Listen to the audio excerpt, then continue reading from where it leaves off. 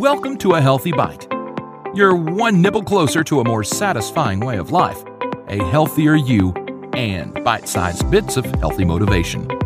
Now let's dig in on the dish with Rebecca Huff. Hey, I'm Rebecca, and today I am here with Dr. Sean Beckmann, and we are going to be talking a little bit about something that everyone is talking about right now. But before we get started, Dr. Beckmann, can you tell me a little bit about what you do at Stetson University? Sure. So I'm an assistant professor of biology here at the university. My primary research focus is in disease ecology, particularly diseases that can be transmitted from non-humans into human beings, whether that be directly or through some sort of other animal intermediate like a tick. So most of my research focuses on tick-borne diseases. Okay, so you've studied a lot about Lyme and Rocky Mountain spotted fever and these things. All the things I love to do in my lab, yes. Very interesting. I might have to have you come back and tell us more about that on another episode. I'd love to. All right. Well, let's start with the questions that everyone really wants to know the answers to, and then we will move more into the biology side of things. There's a lot of misinformation going around, I know, and so we want to try to stick with facts. Of course, things are being updated quickly, so we're going based on what we know about this right now. What can you tell us about the coronavirus as we know it now? Sure. So, and I literally just checked before I got on with you so that I could try to have the most up-to-date information possible. Right now, we are at just over 9,800 cases worldwide of this. And I believe the death toll is either approaching or exceeded about 200 at this point in time. The thing to keep in mind is that I think the number I just saw was 9,834 cases. All but 111 of those are in China. So there is very little of this disease outside of China. And the people that are being affected by this are predominantly adults. I think the last number I saw was that the youngest person to have this is 36 years old. So most of the deaths, if not all of the deaths, are in people that are elderly or somehow otherwise immunocompromised. Mm-hmm. I think we get a lot of information about this thing is spreading quickly. There is a lot of it, and that is certainly legitimate. And we hear that people are dying from it. But when you get into the nuts and bolts of it, it's largely focused in one portion of the world, which is unfortunate, but it has a benefit to people outside of that area. And the people that are becoming severely ill and dying as a result are the same type of people that would be becoming severely ill and dying from other types of similar respiratory illnesses. Right. So seniors and people who have weakened immune system seem to be the most at risk for contracting, for death from this disease. And how actually, can you tell us how the virus is actually spread? Sure. So there's two parts to that. So coronavirus is, in general, belong to a group that includes the common cold, but also people probably think of the SARS epidemic from almost 20 years ago, and then the MERS epidemic from 2013, which were both also coronaviruses. In both of those cases, as well as in the case with the current coronavirus epidemic that we're talking about, it's a virus that has crossed a species barrier. So it's a virus that we know bats harbor coronaviruses. And every once in a while, one of these coronaviruses crosses over a species barrier, whether that is into another animal and then from that animal into a human or directly into humans is still yet to be determined with this one.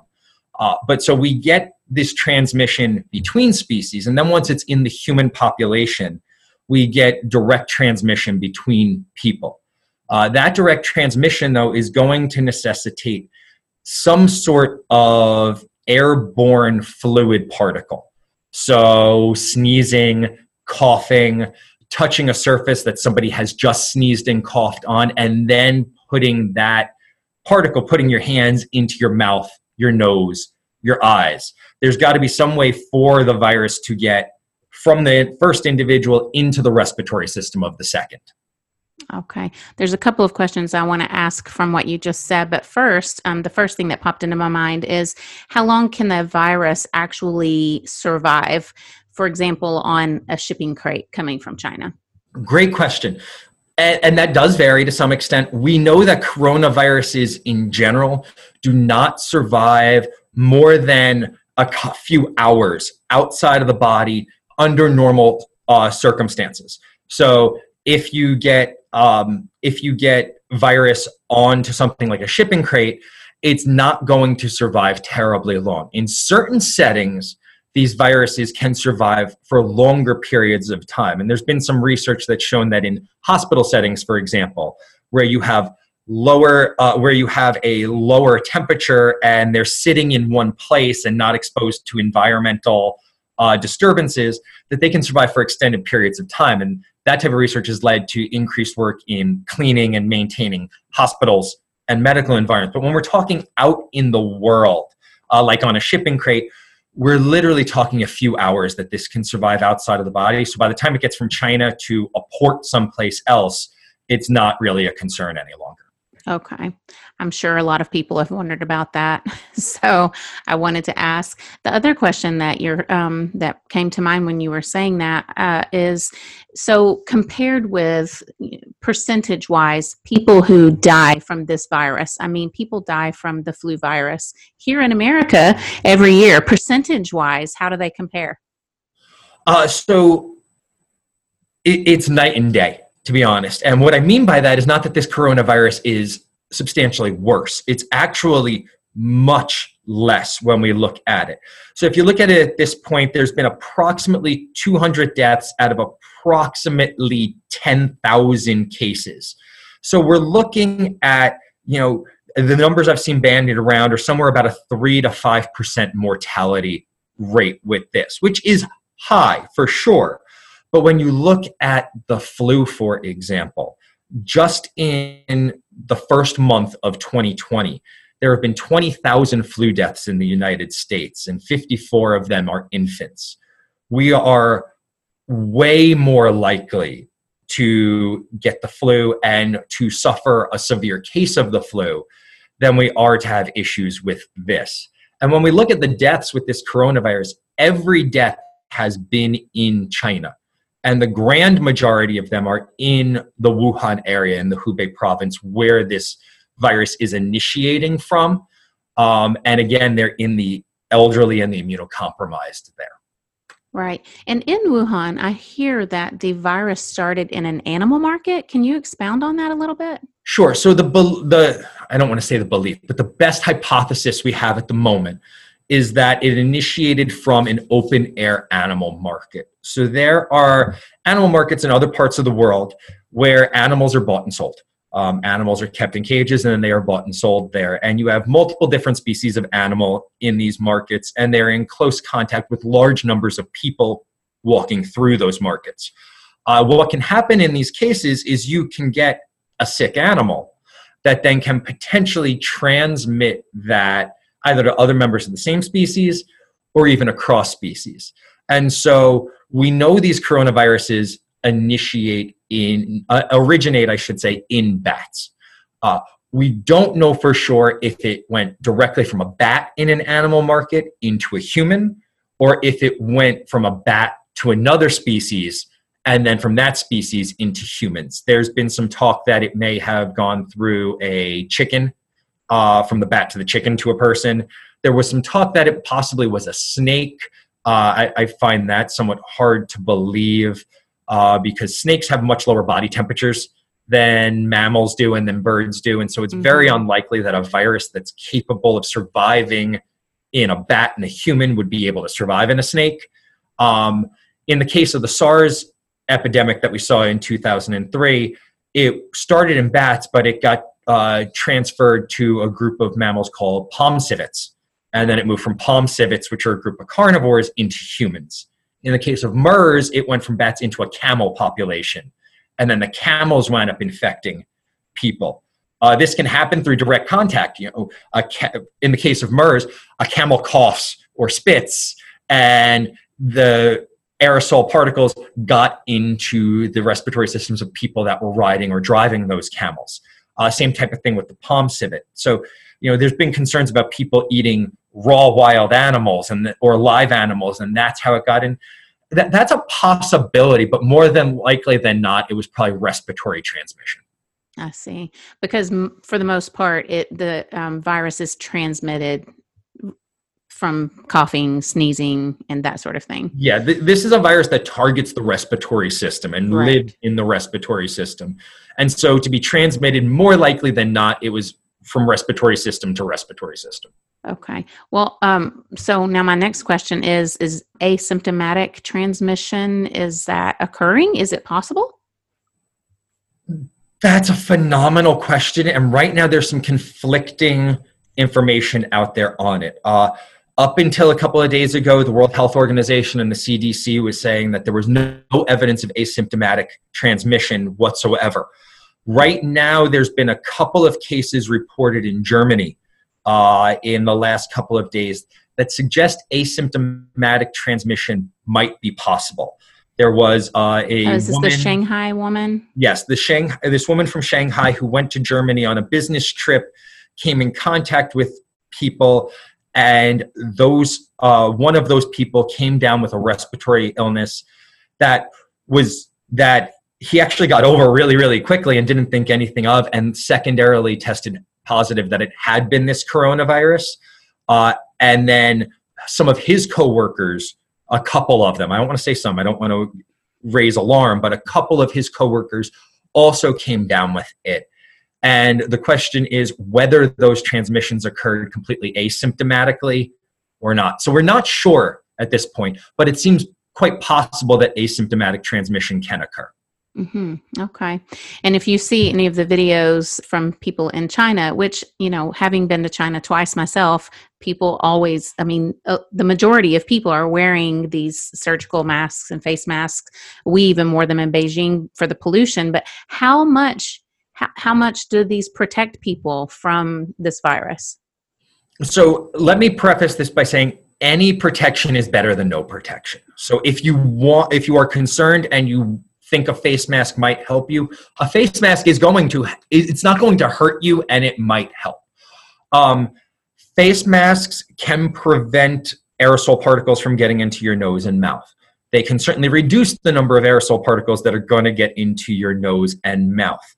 Are they a necessity? Well, it depends on where you are. If I were walking around Hubei province right now, or other parts of China where there's a lot of this virus, I would be wearing one myself just to reduce the risk of transmission.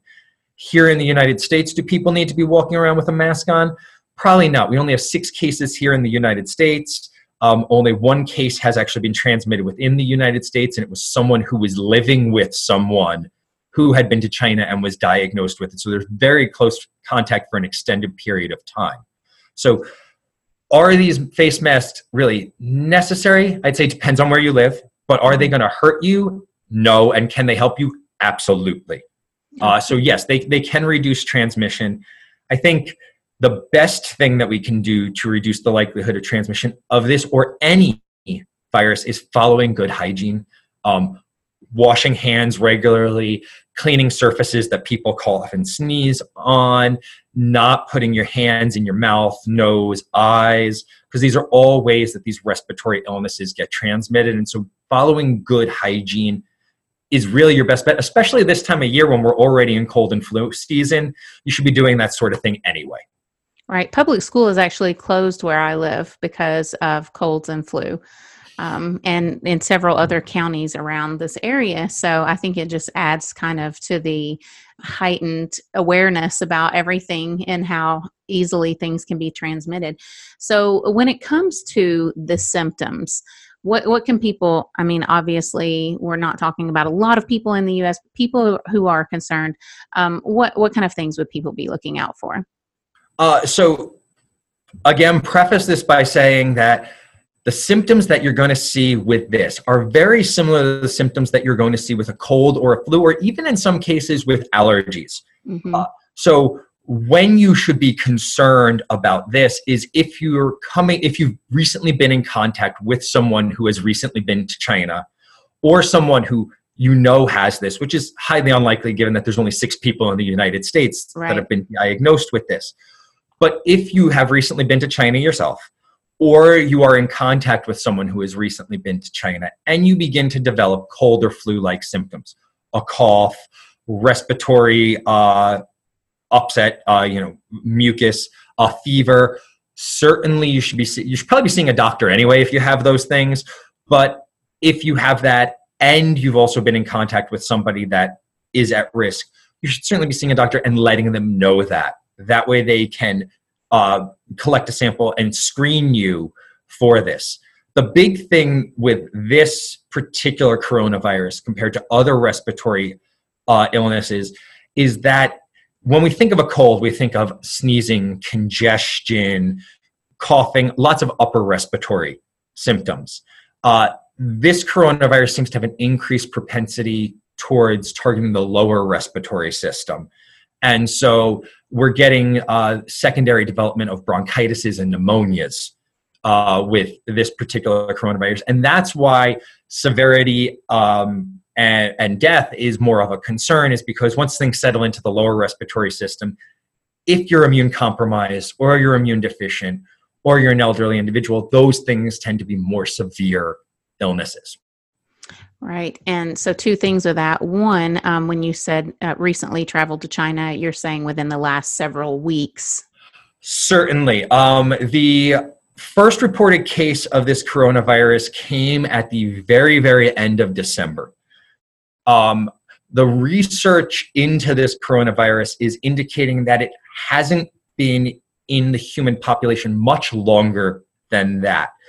So that looking at what we call genetic variation, the amount of variation there is within this virus in the human population, it's a recent addition to the human population, probably the very end of November. So if you've been to China in the last few weeks, literally the last 8 weeks, you might have cause for concern. With that being said, the incubation time on this virus from when people get it to when they become symptomatic is looking like it's in the 2-day to 14-day range. So if it's been more than a month since you've been to China and you haven't had any symptoms, I wouldn't be really terribly concerned about this thing suddenly cropping up. Right. And then the second thing I was thinking of is treatment. So because this is a virus, it is not probably treated with antibiotics. How do they treat people who have this condition? You're absolutely right. Antibiotic therapy doesn't work on viruses. It works on bacteria. So typically what we would do with something like this is target it with antiviral medications. The issue with this coronavirus is it is so new that we don't know what antivirals work on it, or if any of the current antivirals that are out there are working on it. And that's ongoing research right now on that. So there is no particular antiviral that has been recommended for use. So what most of the treatment is at this point is it's symptomatic treatment. The same type of thing that if you go to the doctor and you're not feeling well and they say, oh, it's viral, so go home and treat your fever and take this for mucus production.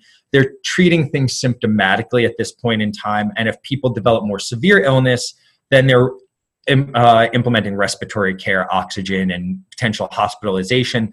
But in general, it's symptomatic treatment at this point in time. Right. And with I'm pretty sure the U.S. State Department has not restricted travel, but they've issued a travel advisory. So obviously, if you are an immunocompromised person and you're planning to go to China, maybe not the best time to do that right now. I mean, I'm sure even healthy people probably don't want to take a risk of that right now. Can this virus mutate? The short answer to that is yes. Any virus can mutate. Viruses inherently tend to mutate with some frequency. With that being said, the type of virus that we have here, the type of genetic makeup it has, it is less prone to rapid mutation than other types of viruses are. For example, when we think of mutating viruses, people commonly think of the HIV virus, which has a very, very high mutation rate. That's because it's it's what's called a retrovirus. And so when it copies itself in cells, lots of errors get made. And those errors inherently are mutations. There is a lower mutation rate with the types of viruses that we see with coronaviruses. And so, yes, mutation is possible. Yes, mutation can occur and likely will occur, but not mutation that is likely to present us with some sort of superbug overnight or anything of that nature. So, like with most of our coronaviruses, this is the type of thing where, unfortunately, it's going to hit some peak stage. Containment is going to be effective beyond that point, and it's probably going to peter out on its own through hygiene and containment methods, rather than becoming some truly pandemic thing. Okay. Some people in the community have submitted some questions they wanted me to ask you. I think we've covered how concerned we should be, what the symptoms are. And then I have another question that you may or may not want to answer because this is kind of a conspiracy theory almost. It says, is China being truthful on the numbers? And if the numbers are greater, what is the benefit to not reporting the truth? I'll take a crack at that. Okay. The second part first, there isn't a benefit. At this point, there's no benefit to not reporting the truth. You're looking at something that there are over 9,000 cases of this virus confirmed within China. People are avoiding going to China, and with good reason. I don't think downplaying them at this point is really beneficial in any way. The second side of it is it's not just the Chinese government that is reporting this. The World Health Organization is heavily involved in this. That is a multinational non-governmental organization that is involved in collecting data on these cases and reporting these cases. So if the Chinese government were looking to suppress information on the number of cases, I think they would have stopped well before 10,000 cases in what they were reporting. So I don't think we have any reason to believe that they're underplaying what's going on here. I think there's a lot of information out there, and there's a lot of good information out there with regard to the transmission of this, where it's coming from, and how many cases there are. At this point, we're seeing over 1,000 cases a day for the last couple of days being reported. But the numbers appear to be kind of consistent at this point. I think we know what we're looking for now, and they're testing for it. And so we're getting really good numbers coming out as to how many cases are being reported daily, and accurate cases. I hate to put myself out there and say that we're plateauing at this point, but what information coming out from the last few days seems to indicate that we're kind of hitting a high number of daily cases being reported, but a consistent number of daily cases being reported. So I don't expect we're suddenly going to get a drop off in the number of reports, but I also don't think we're going to see massive spikes over where we're at now either on a day-to-day basis. Okay. I did see where they were trying to quickly construct new hospitals in China, and I actually have a friend in China who messaged me her concern about people who were not able to have access to proper medical treatment. How big of a concern is this? I mean, how underprepared are they there? I think that is the really good question. I think the spread of this within China, particularly in central and eastern China, has been quick. I think they are responding as best they can to what they're dealing with, but we are dealing with areas of the world where there are lots of people in relatively small spaces. I don't think it's an accident that nearly every fatality is in the Wuhan area. Shanghai has reported hundreds and hundreds and hundreds of cases of this with 0 fatalities. Shanghai is a big city. Shanghai has really good access to healthcare.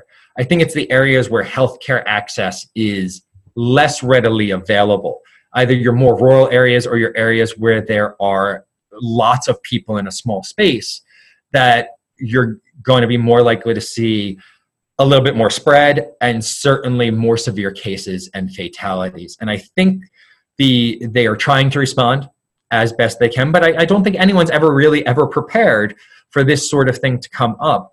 And when it does, you respond as best as you can. I think they're doing a good job, but obviously we're underprepared for a massive epidemic of a coronavirus. And I think over time and in the coming days and weeks, they'll catch up with it more effectively. Containment will be much more effective. I think they've done a really good job of preventing it from getting out. I think that's why we've seen so few cases, just over 100 cases outside of China. They've done a really good job of preventing it from getting out of China. And they've done a really good job in the larger cities of controlling it.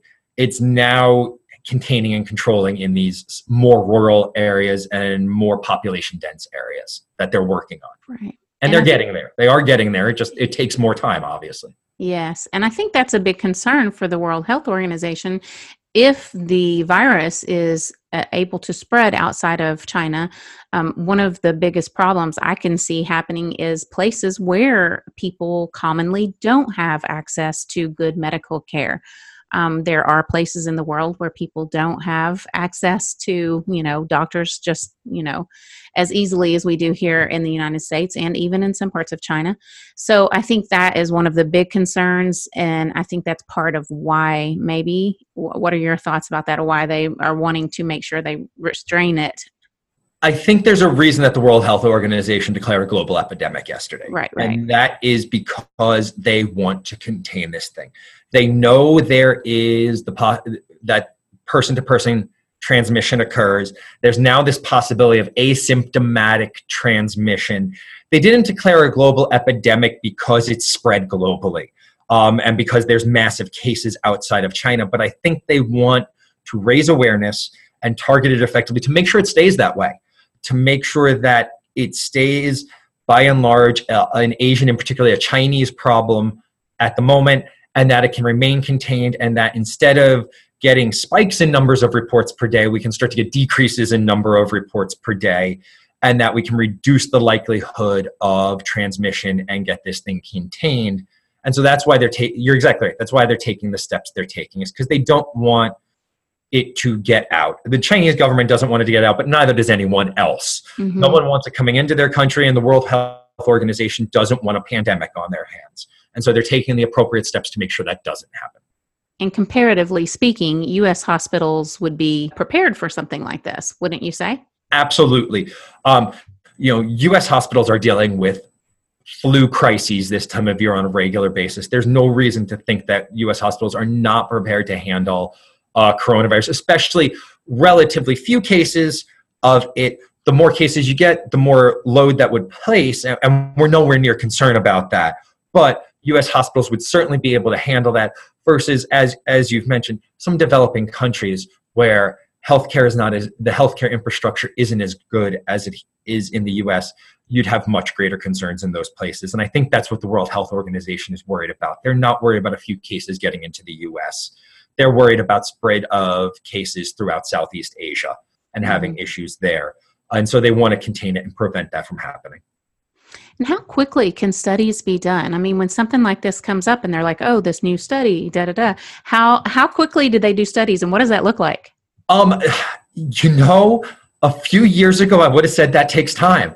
But in the information age we are in the age of social media, in an age where people can talk on a computer like this in different parts of the world and communicate, and where information can be put out really quickly, studies can be done really, really fast. The genome from one of the first cases of the virus, it's a relatively small genome. There's only about 30,000. When we look at genetic material, we talk about it in terms of bases. Bases are letters. They're little bits of information. There's only 30,000 of those in this virus. By comparison, in the human genome, there's 3.2 billion pieces of information. So this is tiny. So they were able to sequence that really, really quickly and made that information public almost immediately. Since that was done, 28 other genomes have been developed from it in other cases. So they're getting information out really fast. Mm-hmm. And because they're sharing it publicly, it's multinational. So it's being approached by private companies, it's being approached by non-governmental organizations, it's being approached by governmental organizations. Everyone's on this. to try to figure out how to deal with it. And so studies are literally coming out daily on information on what is the genome, what's in the genome, what things can we target in it, what is symptomology in patients looking like, what is transmission looking like. As quick as you can get the information and write the information, it can get out there. And so there are studies that are being done in the course of a week or less. It's one of the beautiful things about the information age we live in, is that 20 years ago when SARS was an issue, this wasn't able to be done nearly as quickly. The genome took months to collect for SARS, and it's actually a very similar genome to this. So it took months to get that done. Here it took days. And so even though we don't have the answers yet, they're going to come to those answers a lot quicker with this, which is great news. Okay. And what about the possibility of vaccines? Vaccines are being studied. I don't want to say they're in development. I really don't know the developmental stage, and I'm not in the know on that sort of thing. But I know that people are doing research to develop a vaccine or to attempt to develop a vaccine. Target dates I've heard on that vary dramatically. I've heard some groups saying that they are targeting vaccines for safety study starting hopefully in April. So we're looking at 3 months. I've heard other estimates, and I think they're more realistic, that are talking you wouldn't have a vaccine to market on this until 6 months to a year. What happens with viruses like this, and the same thing was done with SARS and the same thing was done with MERS, is you immediately start looking into a vaccine on the chance that this thing doesn't peter itself out, that containment isn't successful, because you need a solution long-term if that happens. However, what happened with SARS, what happened with MERS, what happens with most of these epidemics is containment is effective. Containment keeps it in a geographic area. You eliminate cases outside of that geographic area, and then you use hygiene and other protocols to reduce the number of cases in that geographic area. And within a few months, the disease peters itself out before a vaccine ever comes to market. And so the vaccine winds up becoming unnecessary. And so it's very important that they're doing vaccine research. It's very important that they're doing vaccine development in case it is necessary, but in all likelihood, it will not be necessary. And how is it comparable to, say, like when they develop these flu vaccines and it's a different strain of flu? I mean, is that something that could happen? Is it something that could happen? Yes. Is it likely to happen? No. When we're looking at this coronavirus, and I think it doesn't have a cool name yet, so it's the 2019 novel coronavirus, 2019 nCoV for short. When we're talking about this, we're talking about one virus. We're talking about one strain of one virus. So should they develop a vaccine, it will target one thing. When we talk about the flu, there are 131 different known strains of influenza A and B out in nature. When they develop a flu vaccine, that flu vaccine typically targets 3 to 4 of those. You just can't do much better than that in a particular year. And so when you do a flu vaccine, there's a lot of prediction of what are going to be the dominant strains of flu this year, because those are the ones we're going to target.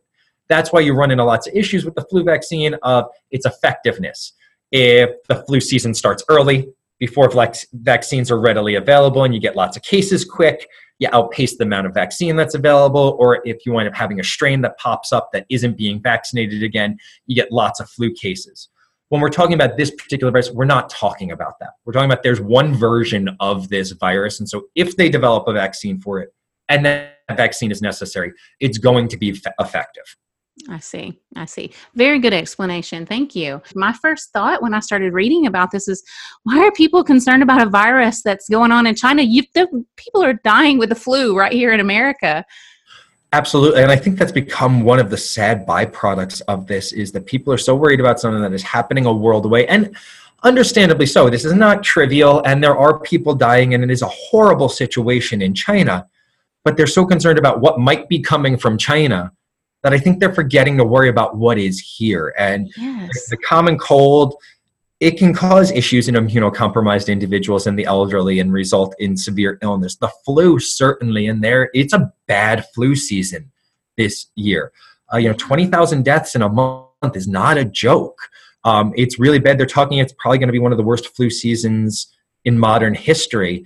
And I worry, like you, that people are so focused on what's happening a world away that they're not properly worrying about what's happening here in this country. I think what you said is really important, and that's that people are so hyper-focused on this, and I'm not at all downplaying what's going on in China. I have Chinese friends that I care very dearly about, and I am concerned about them, but for my own health and the health of my family, I'm concerned about the flu that's going around. Like I said, the public schools are shut down because of flu. Absolutely. It's bad. It really is bad. And unfortunately, like you're talking about the flu vaccines, I feel like it's so hit or miss.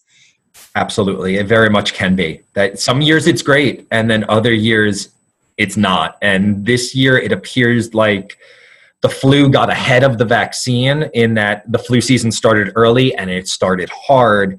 And as a result, we got a lot of cases early. It looks like what we're dealing with right now this year is predominantly H1N1, which is in the flu vaccine, which is good news for people that are vaccinated against it. But because it started fast and it started hard, it got a lot of people before vaccinations were even really available, or a lot of people had gotten a chance to get them. And so we're having a really, really bad season. That's for sure.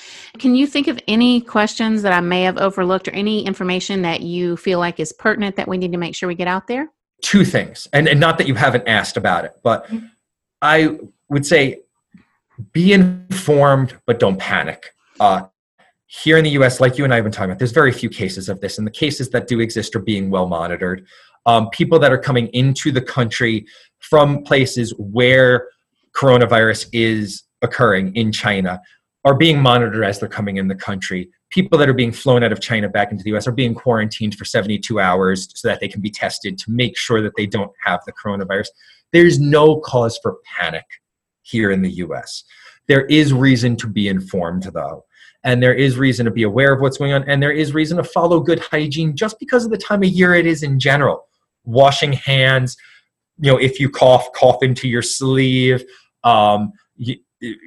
Don't stick your hands in your face and your mouth. These are all just good hygiene practices normally, but especially this time of year when we've already got the cold and the flu going on.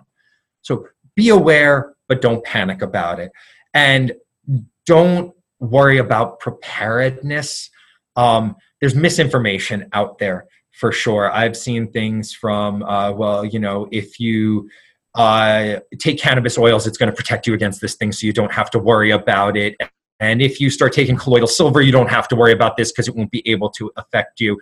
Those things are not going to prevent you from getting a cold. They're not going to prevent you from getting this coronavirus either. So don't start believing everything you read and collecting lots of misinformation. The Center for Disease Control is a really great source on this, and the World Health Organization is an even better source on this. Mm-hmm. They have really great websites that they're updating on a regular basis. Get your information from there, and don't freak out about something that isn't knocking at your back door, I promise.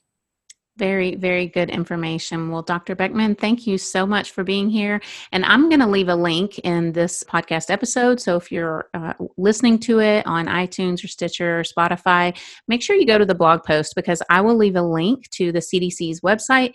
I actually had already copied and pasted where they have kind of a prevention little thing, basically what you just said about washing your hands and avoid touching your face. So make sure you go check that out and leave a comment here for Dr. Beckmann. We really appreciate him taking the time out of his schedule to come and inform us with good facts about this. So thank you again, Dr. Beckmann. Thank you so much for having me. It's been a pleasure. Thanks for listening. Please rate and review so other people can learn about this podcast. Find out more about sleep, hygiene, eating healthy, tasty recipes, zero-waste lifestyle, and lots more on thatorganicmom.com. Help us spread the word. Be blessed and stay healthy.